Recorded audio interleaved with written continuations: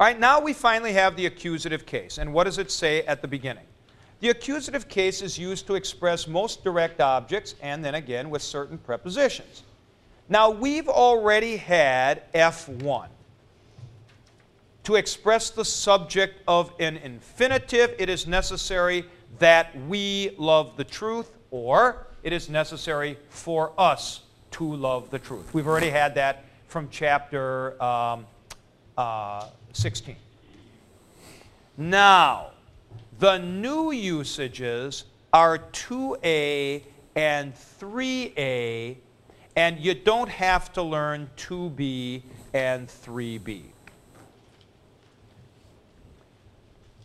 F2a, adverbially. Often the neuter accusative singular of an adjective is used for the corresponding adverb. So let's take a look at the top of page 259. The priests came out tahi quickly. Now you know what this is, folks? This is nothing different than what happens in English when we say he hit the ball real good.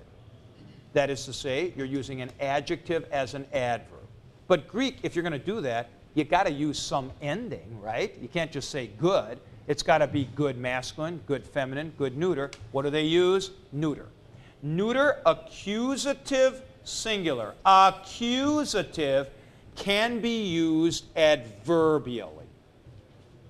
So this is a basic principle that you can use the neuter accusative singular adverbially.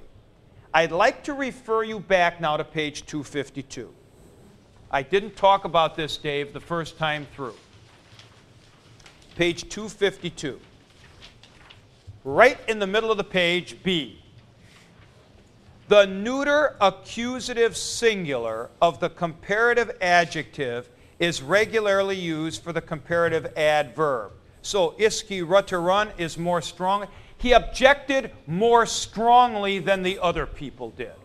He fought more strongly than the opponent. So, that's why that's used adverbially with the accusative. The accusative is the adverbial case. So if there happens to be a question on the final, something like, you know, remember how we had that on the midterm, which cases are used for possession, indirect object? If one of them is adverbial, it's accusative. That's the adverbial case. And then we finally have our time one. We have an accusative of time. This is 3a. Extent of time. Jesus was on the cross for 6 hours. Now, Newt, here's the difference with this one. This means that whole time. Not that they arrived during a time of the 6 hours, but you don't know when. This means the whole time. So, let me put up this comparison for you to see. Watch this. The hoi kleptai, the thieves, came, Aelphon. Now, if I say nyktos, that means they came during the night. If I say nykta, it means they came all night. They cleaned the place out. It wasn't that they came at 3. They backed up a couple of semis, worked all night, and they emptied out the warehouse over a period of 5-6 hours. Right. Thieves came all night. So that would be that accusative of extent for the whole night kind of thing. Now, here's what's interesting. We get this in the book of Acts with Jesus after the resurrection.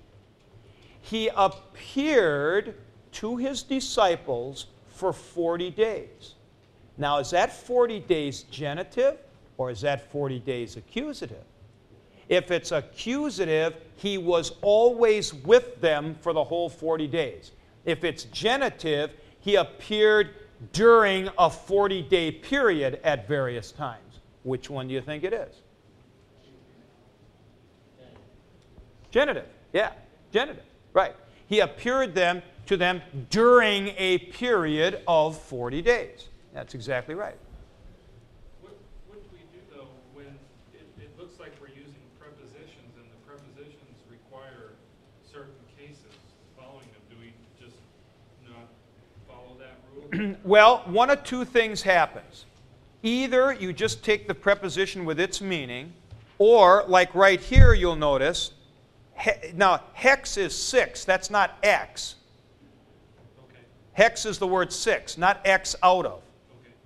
All right? So, see, you're just doing, Wendell, just doing the case. There are no prepositions here.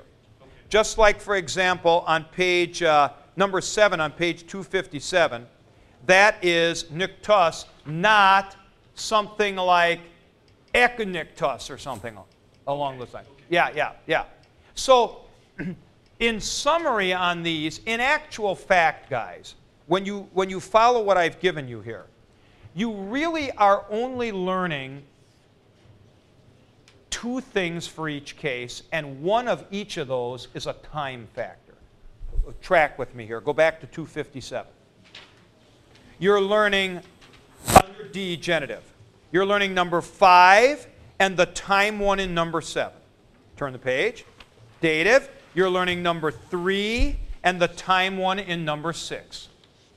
And under accusative, you're learning number 2A and the time one in 3A.